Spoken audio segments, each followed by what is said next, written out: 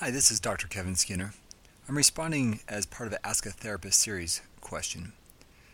Recently we received this question: what really are the chances that a spouse will recover and not go back to pornography? How can I ever trust someone fully if there is always a chance of relapse? What is the actual percentage of true recovery? So really we've got three questions here, and I will attempt to address them based upon information that I have and also what I've seen in people who do recover. So the first question: what really are the chances that a spouse will recover and not go back to pornography?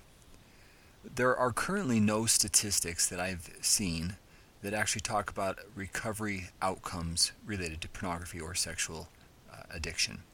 However, I can tell you that based upon my experience that the individuals who engage in the recovery process. Now let me explain what recovery process is.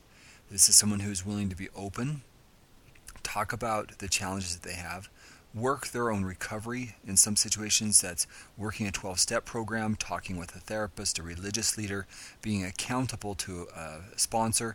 Those types of behaviors really increase a person's likelihood of success. So what are really the chances that they'll recover? If they're engaging in those behaviors, they're headed in the right direction. It also speaks more to where their heart is. So if their heart's headed in that direction, they're more likely to succeed. Now, most recovery is a process rather than it being an event. In other words, they attempt, they make a mistake, they slip, they learn, they grow, and they typically will grow through this process to the point where they will then get a point where it's like, I'm done, I don't want to do this anymore. So that's just generally the pattern of what happens.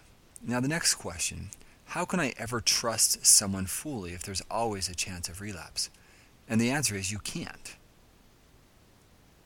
Now that may be hard to hear, but trust is something that is not black or white.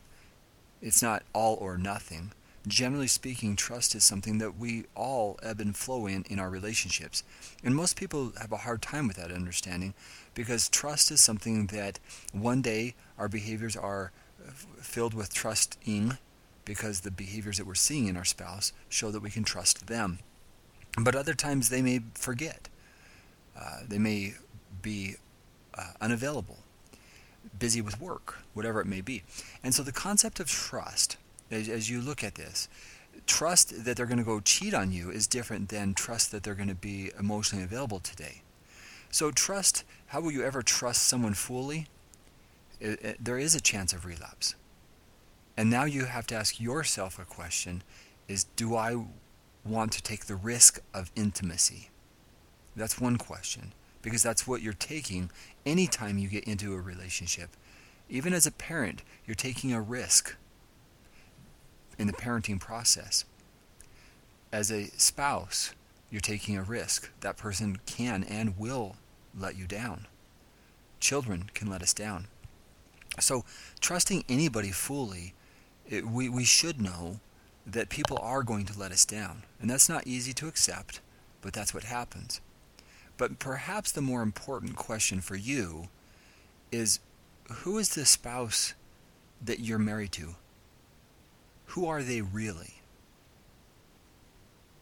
And if you answer that question and you really don't know your spouse, then you're going to be living in more fear and trauma, because this person is so unpredictable. You really don't know them. In contrast with somebody who, let's say that they've been struggling with pornography, but they're more open with it. You begin to understand who they are and what their battles are. In contrast with a person who hides their behavior, is secretive, dismissive, has a password on their iPhone or whatever, and won't let you see it. These are the types of behaviors that don't earn trust. So when I ask the question, who is your spouse? Really, who are they? And if they are working towards recovery, being more open, less secrets, trying to really work their steps of recovery, then you see more into their heart and their true desires. Does that mean they'll be perfect? Not necessarily, but they're working in that direction. Finally, what is the actual percentage of true recovery?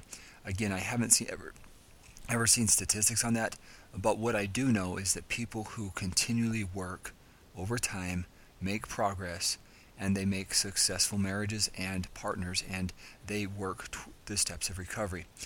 Actual exact numbers, I wish I actually had some. I think it would be beneficial for all of society to say, not only do we know the numbers, but this is what these people who are succeeding are doing, and we could then be more accurate in saying these things work. Thank you so much for your question. If you have additional questions, feel free. On the bottom of this page, you'll see Ask a Question. And if you have further questions, please let us know here at Adult Recovery. Thank you.